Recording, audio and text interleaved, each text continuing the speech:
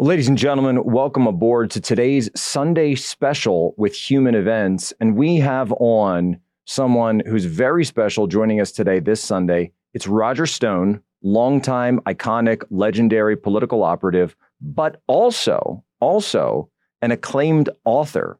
And there is a piece that came out recently in the news about JFK, classified files, and the fact that President Biden has extended the classification of files regarding the JFK assassination. But what many people may not realize is that Roger Stone wrote an entire book all about the investigation and what really happened. And we've got him here for the Sunday special. Roger, thank you so much for joining us. Jack, thanks very much for having me. So let's get into the top of it here. What's the latest? What are these files that Biden has classified, and why are they continuing to hold this back? In 1978, the Congress, under intense fire, formed something called the House Intelligence Select Committee on Assassinations. And the purpose of it was to re-examine the assassinations of not only President John F. Kennedy, but also Dr. Martin Luther King. And in that re-examination and hearings, since most of the people staffing that committee had come from the investigation of organized crime, on the one hand, they debunked the Warren Commission theory that Oswald was alone, not gunmen, communist acting alone. They declared that that organized crime was involved in the murder of Kennedy, but then they went no further. In other words, they left us hanging on the rest. At that time, they passed a law that said in 2017, some 25 years later, all of the documents pertaining to the murder of JFK would become declassified unless the President of the United States filed an objection, in which case the President had the authority to kick the can down the road and set up a future date to re-examine and release the material. So in 2017, relatively early in his first term, that date rolled around and Donald Trump was in the White House. I contacted him and I asked him, what are you going to do about the JFK documents? And he said, what are you talking about? I said, well, under the assassinations records law, all this material is going to become made public unless you decide otherwise. And he said, why hasn't anyone brought this to my attention? I said, well, that's really a question for your staff, sir, but we're only a couple weeks away from the release date. He said, I don't think this is right. I said, it's definitely right. I would ask you to look into it and see what you think. And he came back to me about a week later and he said, well, you're absolutely right. This material is scheduled for declassification. They don't want me to release it. Now, by they, I take that to mean the intelligence agencies. And I say, well, what could possibly be their argument? He said, it will expose our sources and methods. Well, first of all, our sources are all dead. There's nobody who was directly involved at any level in the assassination of John Kennedy who's living. And secondarily, if the United States government was, as I believe, actively involved in the murder of a president, well, that's a method we as citizens need to know about. So what then subsequently happened was Trump did release roughly 80% of the documents, and we found out some shocking things. For example, Lee Harvey Oswald had gotten a 1099 from the FBI. That's because he had been on their payroll. He was an informant. Lee Harvey Oswald had attended the foreign languages school that is run by the Central Intelligence Agency in North Carolina. That's how he learned to speak Russian. We learned about President Lyndon Johnson's early membership in Texas in the Ku Klux Klan. That was among the documents that were included. So there's a lot of stuff there that historians poured through. There was a lot of interesting data, but even he, Trump, held back 20% of the documents. When I had the occasion to ask him about that, I said, why didn't you let it all out? And he said, I can't tell you. It's so horrible, you wouldn't believe it. Someday you'll find out. and that was the sum total of it. He didn't want to talk about it any further. Fast forward now. So he kicked the can down the road to President Joe Biden. The new date set by Donald Trump to re-review when these documents should be released was several weeks ago, and no surprise, once again, Joe Biden has decided to conceal this information from the American people. So we have this missing 20% that's still outstanding. It's still staying out from us, still staying away. You mentioned before that you believe the U.S. may have been involved, the U.S. government. And the title of the book, I mean, you put it right out there, The Man Who Killed Kennedy, The Case Against LBJ. And Roger, I don't know if I've ever told you this, but I actually sat and read this book when I was still in the Navy while amidships in my bunk, on my bunk bed on a Navy ship, just sitting there paging. Actually, I had an e-copy of it, so I had it on my Kindle because you couldn't get too much stuff in your sea bag. And I read this thing cover to cover, as it were, while sitting on a Navy ship and realizing that there's so much that even it wasn't enough for Oliver Stone to fit it all in the movie. So I guess we needed Roger Stone to come out and give us the rest.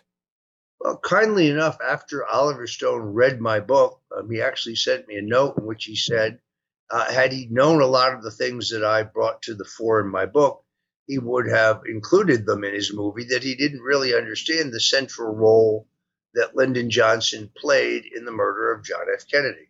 So, look, I make a compelling argument using eyewitness evidence, fingerprint evidence, deep Texas politics, and a huge amount of what I admit to you is circumstantial, but I think compelling evidence that Lyndon Baines Johnson is the man who had the motive, means, and opportunity to kill John F. Kennedy. His motive was the most obvious. He was under investigation, Johnson, in the Bobby Baker scandal. Bobby Baker was the sergeant of the U.S. Senate, was Lyndon Johnson's chief bagman. All corruption regarding Senate appropriations flowed through Baker. The Senate hearings into Bobby Baker opened on November 22nd, 1963. Throughout the day of Kennedy's assassination, Johnson was on the phone back to Washington to see if his names had come up yet in the hearing. But the other scandal, the scandal that was a much bigger scandal, was the Billy Sol Estes scandal. Billy Sol Estes was a flamboyant Texas dealmaker, wheeler dealer, who would ultimately go to prison for his crimes. And Johnson had gotten enormous federal grain storage contracts from which Sol Estes made millions, and so did his silent partner, Lyndon Baines Johnson.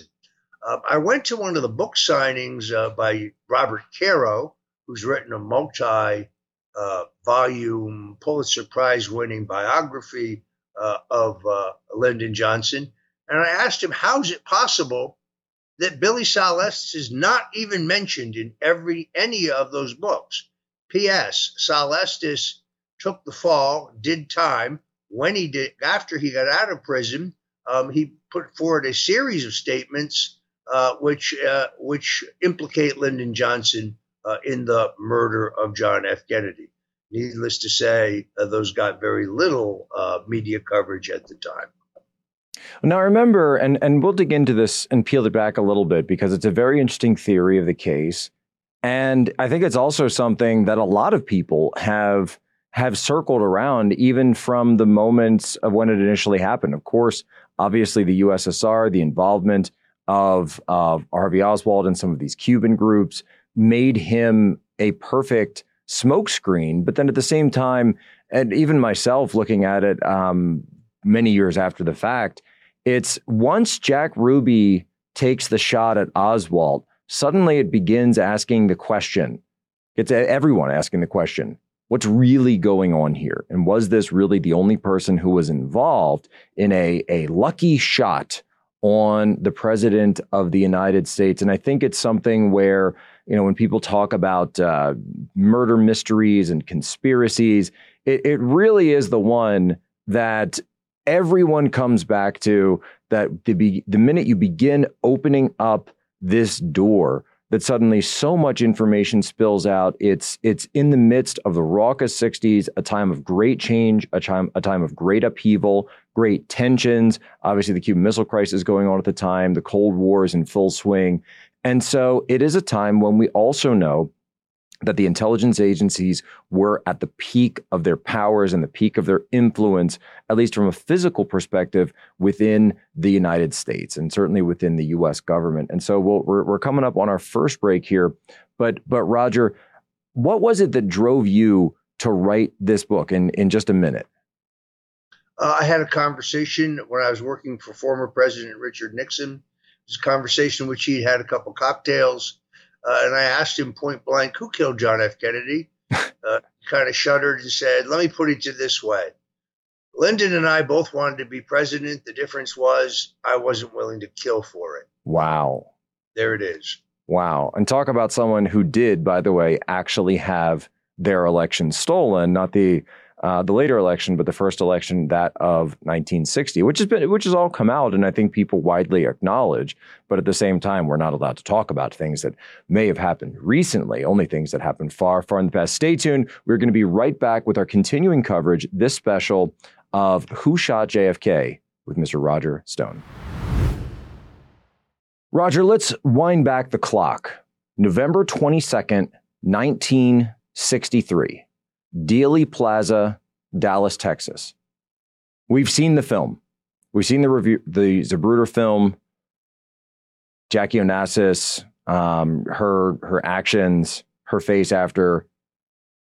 What happened prior to that motorcade driving through the plaza? Not just what happened in the video, but what really happened. Well, first of all, it's important to understand the whole purpose of Kennedy's trip to Texas, which is insisted on by Vice President Lyndon Johnson, is to bind up a division in the Texas Democratic Party between the old conservative Bourbon wing of the party, represented by Lyndon Johnson, and the more liberal progressive wing of the party, with a growing Hispanic constituency headed by Ralph Yarborough. So the idea is that Kennedy would go to Dallas, be seen with the leaders of both wings of the party to bind the party. It is Lyndon Johnson's then chief of staff, John Connally, then governor of Texas after he was the chief of staff to Senator Johnson, later Secretary of the Treasury under President Richard Nixon, who insists on the route through Dealey Plaza. Kennedy had stayed the previous night in Fort Worth in a hotel. He's driving from Fort Worth to the Merchandise Mart in Dallas. The route through Dealey Plaza is neither the most direct route, nor is it the safest route, because the Secret Service manual specifically prohibits the presidential limousine from ever coming to a full stop. In Dealey Plaza, not only does the limousine have to come to a full stop, it has to make a hard right turn. But under the Secret Service manual, the buildings on both sides of the street are supposed to have been searched, cleared, and sealed. That hasn't happened. There's supposed to be plainclothes Secret Service agents in the crowds on both sides. That doesn't happen. There's supposed to be a motorcycle escort of 6 motorcycles, 3 each abreast of the presidential limousine. There's only 1 motorcycle, and it is behind the presidential limousine in violation of the manual. And then, of course, there's supposed to be 2 Secret Service agents on the back bumper of the car, you can go to YouTube and see one of them being told by his superior to stand down. He's shrugging his shoulders. So all of the Secret Service protocols, all of which had been followed in Kennedy's trips to Chicago and Miami in the days just prior to the trip to Texas, are violated in this particular case. I establish in my book that an attorney for Lyndon Johnson had obtained the Secret Service manual early in the Kennedy presidency. In fact, on Inauguration Day, 1961, a bitter, bitter cold day in which Washington had been hit by a blizzard, at the outdoor ceremony in which Kennedy is sworn in, after Kennedy is sworn in, Lyndon Johnson is sworn in as vice president. Presidential speechwriter Ted Sorensen turns to Sergeant of Arms and Lyndon Johnson Lieutenant Bobby Baker and says, "Well, congratulations, Bobby." Bobby Baker says, "John F. Kennedy will die a premature and violent death," and he storms away. There you have it, folks. So there's all of this tension. And at the same time, when you look at the JFK assassination, there's so many competing theories out there in the various research communities, the various, Oliver Stone has his opinion. Jake Tapper will always come in and make sure to defend the official version of events every time anyone talks about this. It's almost like he's being told that he has to say something about this. Very interesting. But Jake is someone I keep an eye on as the leaker of the dossier and the validator of the dossier, as we all remember from 2016, 2017. So, Roger, what would you say then to folks that come to you and say, "Well, Stone, you've got it completely wrong. It wasn't LBJ. It was the mob, or it was the banks, or it was the Soviets, or it was the Langley. You're barking up the wrong tree. LBJ would never do that. He may have been a little kooky later on in years, but he wouldn't do something like this." Look, I built my book on the shoulders of many, many others. In other words, I don't think any of those people are wrong. The military industrial complex, the intelligence agencies, and the Pentagon, their motive is quite simple. It's the Bay of Pigs, which is a failed military invasion of Cuba, for which they blame they blame John F. Kennedy. What hasn't been written is that plan included the use of 29 Panamanian flagged bombers that were supposed to be piloted by Cuban pilots that were supposed to take off from Panama to provide air cover for the men storming the beach. For reasons that are unknown, Charles Cable, the number 2 man at the CIA, whose brother Earl Cable just happens to be the mayor of Dallas and a Lyndon Johnson intimate, canceled the air cover. The last minute, the generals and the Joint Chiefs are telling JFK, "Well, you've got to send in the Air Force. That's the only way to save this operation." Kennedy had only green-lighted the Bay of Pigs on the condition that we had plausible deniability that this was an indigenous Cuban uprising, not a U.S. invasion. They also blamed Kennedy in the Cuban Missile Crisis. The narrative you've been told that brave Jack and Bobby Kennedy faced down Nikita Khrushchev and he removed the missiles from Cuba, thus averting World War III, ignores what we learned 40 years later, but which was at that time classified.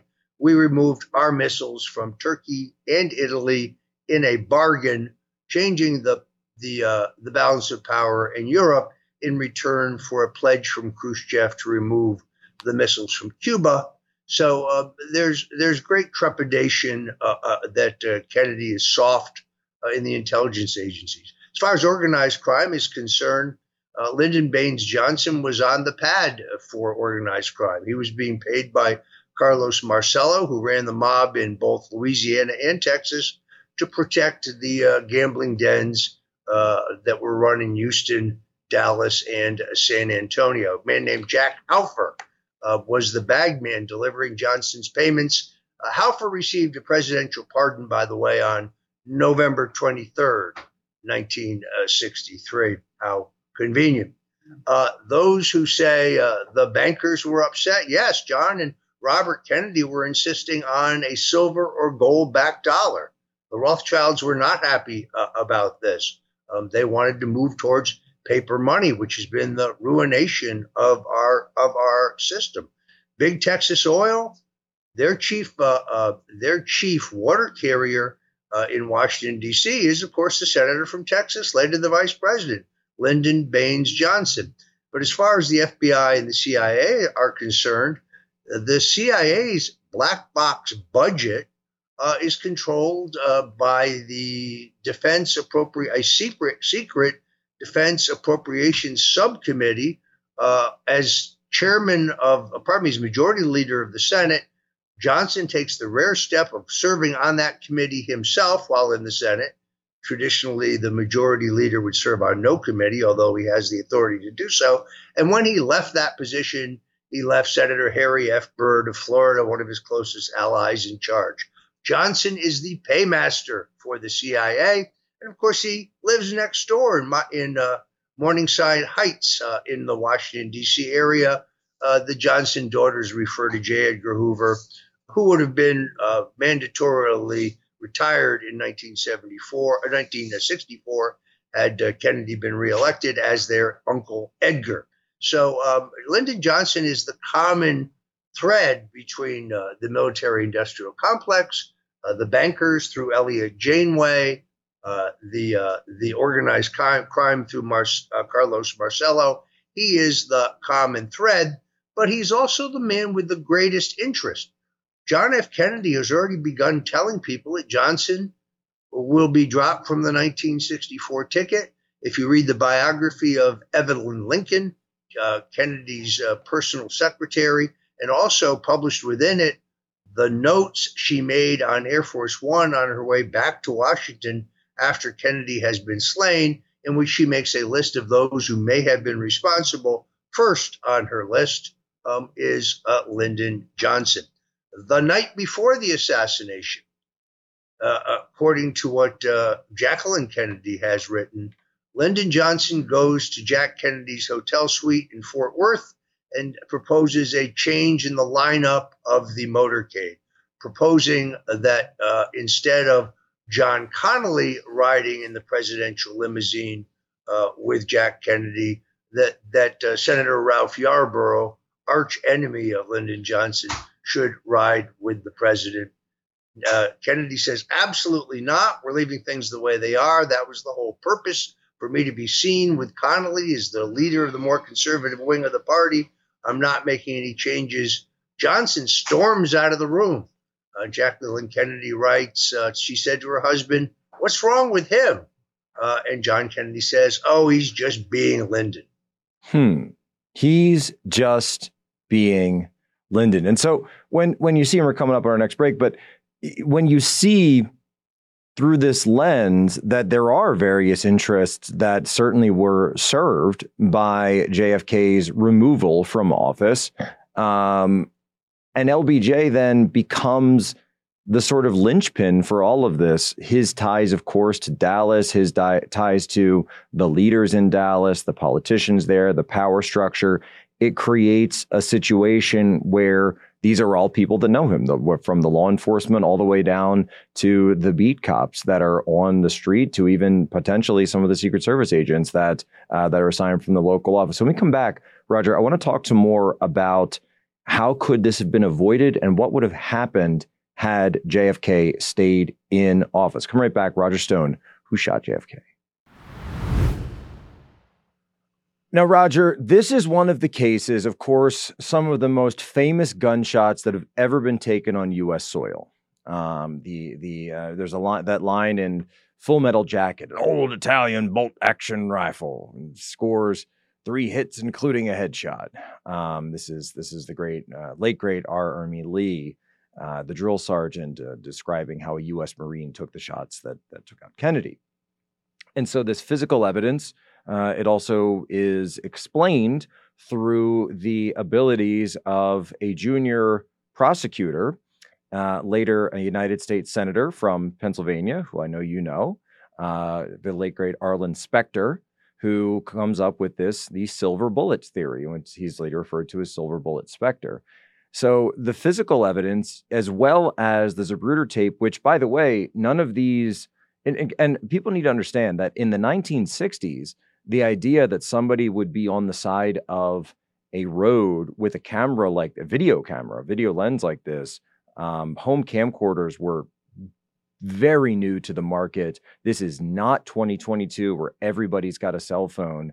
And so people knew there would be photographs of the situation, but the fact that an actual videotape of this exists is extremely rare for the situation. So anyone involved from Harvey on down to any of these various entities would likely not have anticipated that a video would be shot. So Roger, let's get into the gunshots, the physical evidence, and where we left, you were talking about the placement of the men in the motorcade and in the car itself. You got a number of problems here. First of all, no government marksman has ever been able to replicate the alleged shot.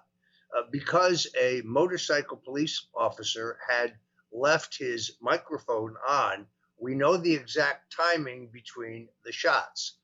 And no marksman, and Jesse Ventura tried as well, but no government marksman has ever been able to get off 3 shots within the time sequence required.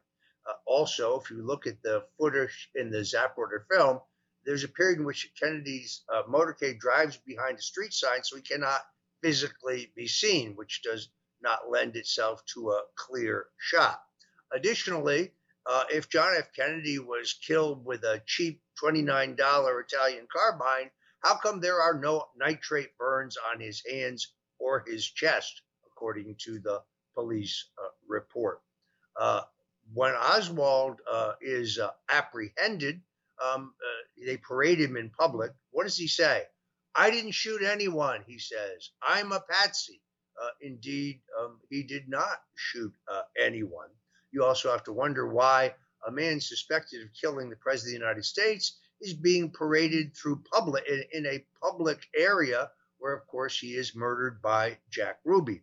The Warren Commission tells us that Jack Ruby had no known association with organized crime, which is funny because he ran a casino for Carlos Marcello in Havana, and his club, the Carousel Club in Dallas, is actually owned by Marcello, and Ruby is merely fronting for him. Jack Ruby is known as a longtime button man for the mob. You also have the problem, of course, with the murder of Officer Tippit. It is alleged that in his fleeing from Dealey Plaza, Oswald goes first to his home for a change of clothes, at least a change of jacket. The landlady, by the way, testifies to the Warren Commission that a Dallas police car pulls up in front of the boarding house, honks the horn 3 times, and drives away. What's that about? Why did that not make the Warren Commission report? Her deposition is quite findable. Then, of course, at the scene where Oswald allegedly shot Tippit, the shell casings on the ground came from an automatic. The problem with that is when Lee Harvey Oswald is apprehended at a theater nearby, he's brandishing a revolver. This entire story is full of holes. At this point, the thing that's most bullet riddled is the Warren Commission report. Even in the case of Lyndon Johnson, in the case of Arlen Specter's magic bullet theory, there's a couple different problems. First of all, J. Edgar Hoover and the FBI wrap up their investigation of the murder of John F. Kennedy in less than a week. Look, one gunman shooting from behind, 3 shots, that's it. Okay, kid, they say to 29-year-old Arlen Specter, who's been brought in as the chief investigator, the deputy of the Warren Commission, go wrap it up, kid. And the problem with that is that Jim Tague, who was a young car dealer, had walked down to Dealey Plaza to watch the presidential motorcade. And while he's standing there, a bullet hits the curb next to where he is standing, a fleck of cement comes up and grazes his shoulder, and he is bleeding. This is seen by a Dallas County Sheriff's officer who says, "We've got to go report this," takes him to the Dallas police. He fills out a report. He expects to hear from the authorities, but then nothing happens. He keeps seeing on television and reading the newspaper there are only 3 shots. All 3 shots are accounted for. They all came from behind, even though in the Zapruder film, Kennedy's head can be seen back. It goes back and to the right. Now, I believe there are multiple gunmen. I believe Kennedy is shot from the front and the back. There is an entrance wound on his throat. That is, they immediately do a tracheotomy so that you can't tell whether that's an entry wound or an exit wound.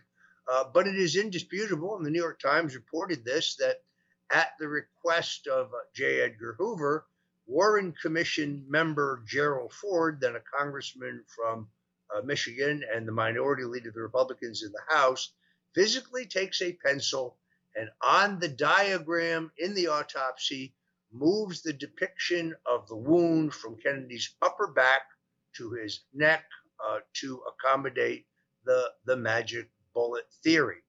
When asked by the New York Times why he did this, he said, well, the country needed finality.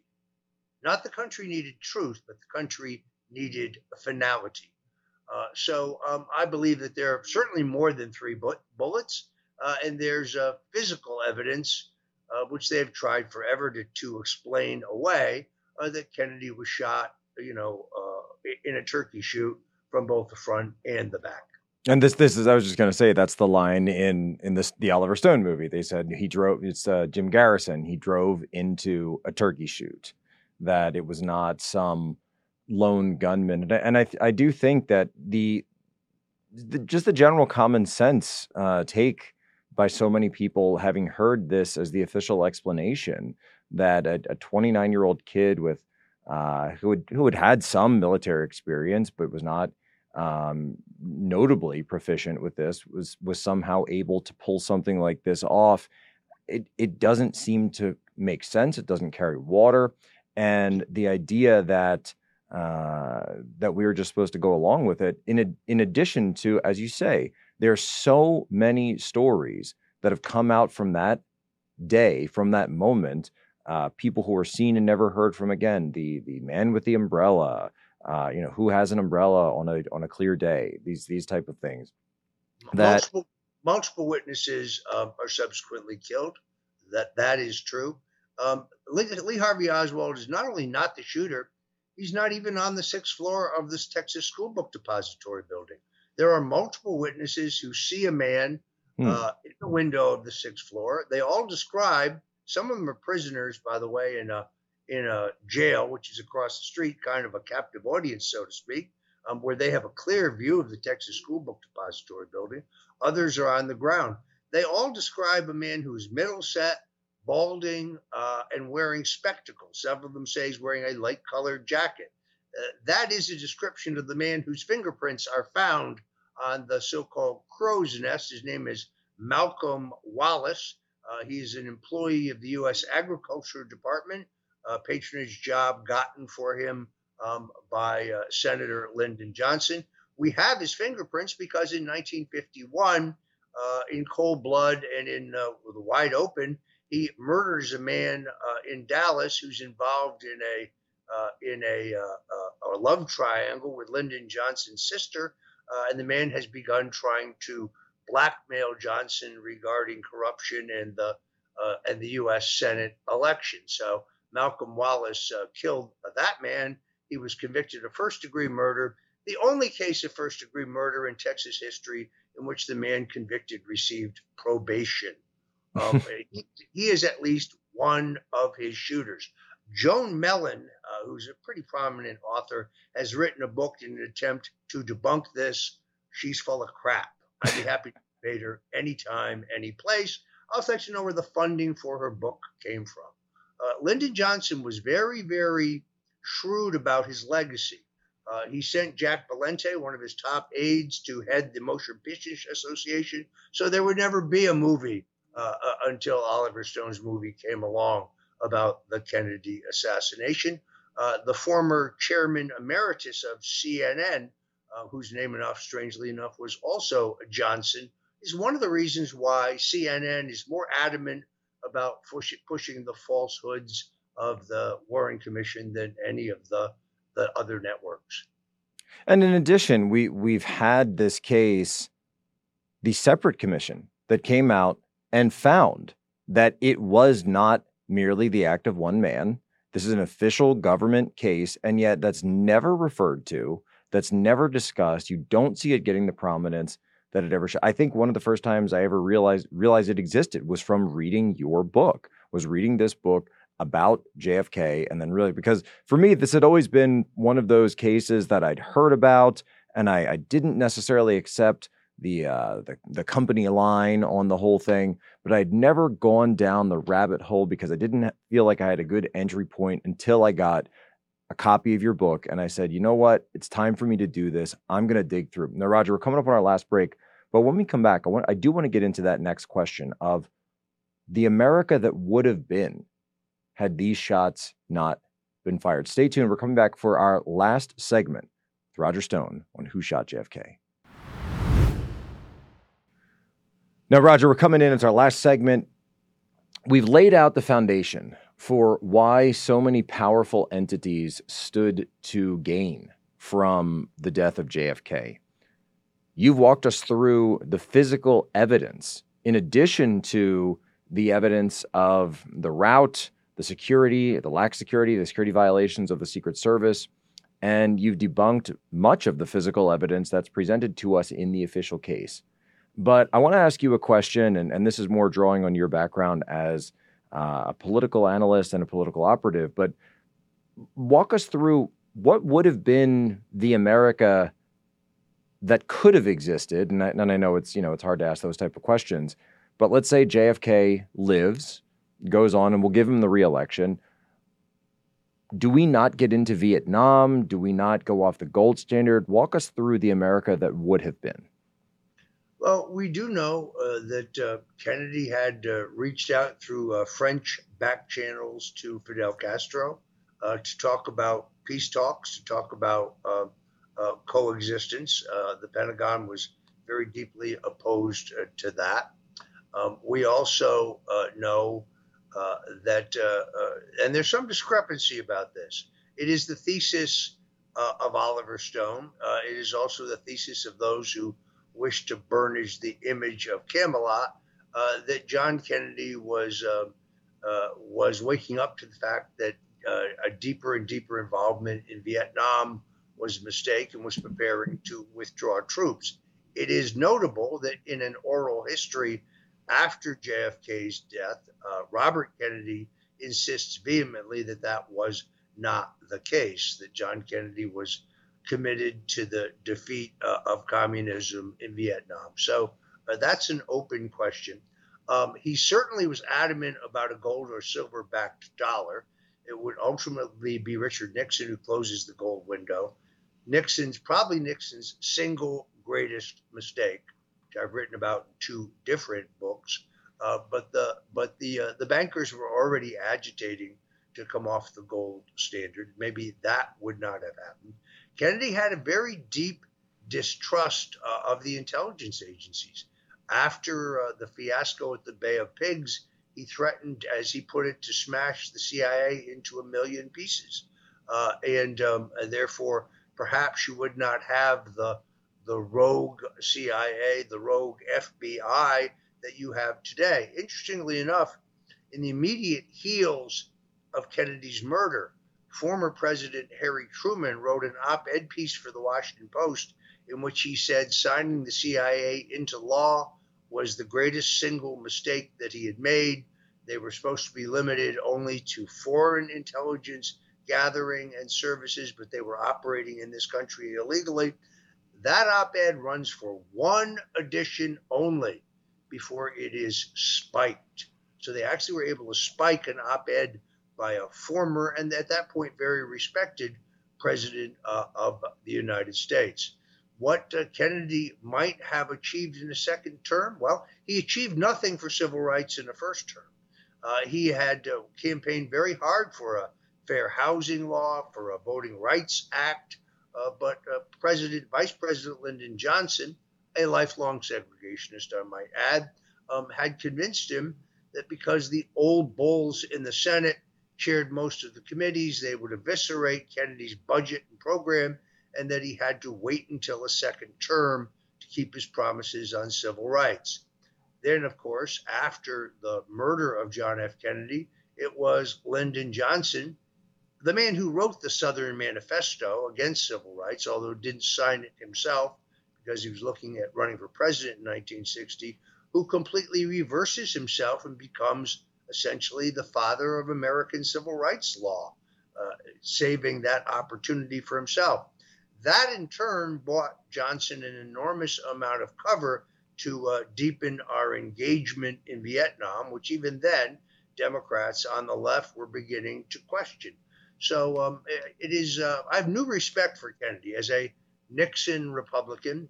I'd always resented something I document in two of my other books, the theft of the 1960 election.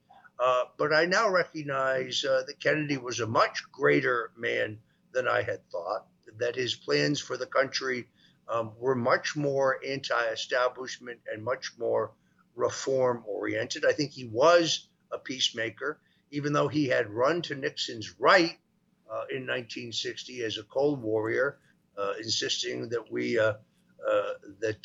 take a harder line on Castro. We fought about the Chinese islands of Quemoy and Matsu that were then being disputed in terms of their ownership between the nationalist Chinese and the communist Chinese. Still being disputed.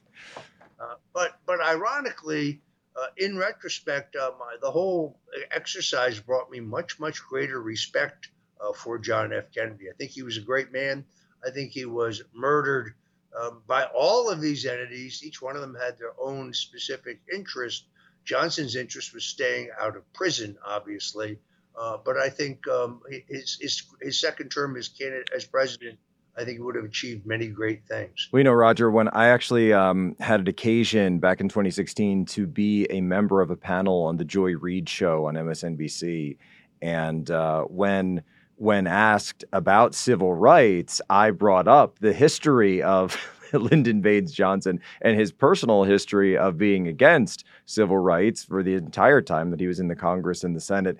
And she promptly tried to have me thrown off of her show. She didn't like that I brought that up. There's a terrific book on this entitled Bystander by Nick Bryan, which documents Lyndon Johnson, first of all, John F. Kennedy's great promises in the 1960 campaign, virtually all of which were thwarted by Vice President Lyndon Johnson until the time that Johnson became president and then reserved those positions for himself. As you know, he is famously quoted as saying, "I'll have those N-word voting Democratic for 100 years." And so he has. Yes. Roger, the other case that I think there's another book to be written, and Roger, I don't know if you're the man to do it, but I think you are.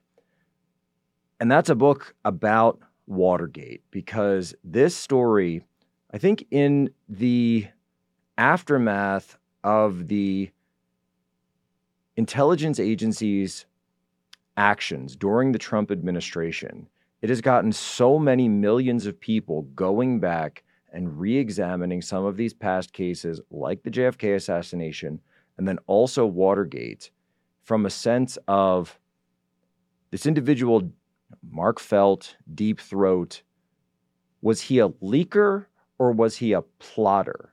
And were Woodward and Bernstein, were they themselves intrepid journalists or were they patsies for the national security state? And I think that's a frame that none of the Watergate researchers have really explained yet, but I think it's a story that people are willing now to actually have the discussion of. And John Dean and Madeline Dean, and whose names are on that client list in her desk, and there's a whole story about that. But interestingly enough, this also comes up in your book, Watergate, in the sense that Watergate is almost an operation that builds out of Dealey Plaza and what happened there. Walk us through that. Sure. First of all, four of the Watergate burglars are on the ground in Dealey Plaza. How could that be? E. Howard Hunt, one of the Watergate burglars, says on his deathbed that he was there working for the agency, but he was a backbencher. He also says, by the way, Lyndon Johnson was the man calling the shots. The people who removed Kennedy are the same people who moved Nixon, and for the same reasons. The Pentagon and the Central Intelligence Agency were opposed to the strategic arms limitation agreements that Nixon reached with the Russians. They were opposed to normalizing our relationships with the Chinese. They were opposed to ending the war in Vietnam. They were opposed to ending the military draft. Richard Nixon's great sin, he was a peacemaker.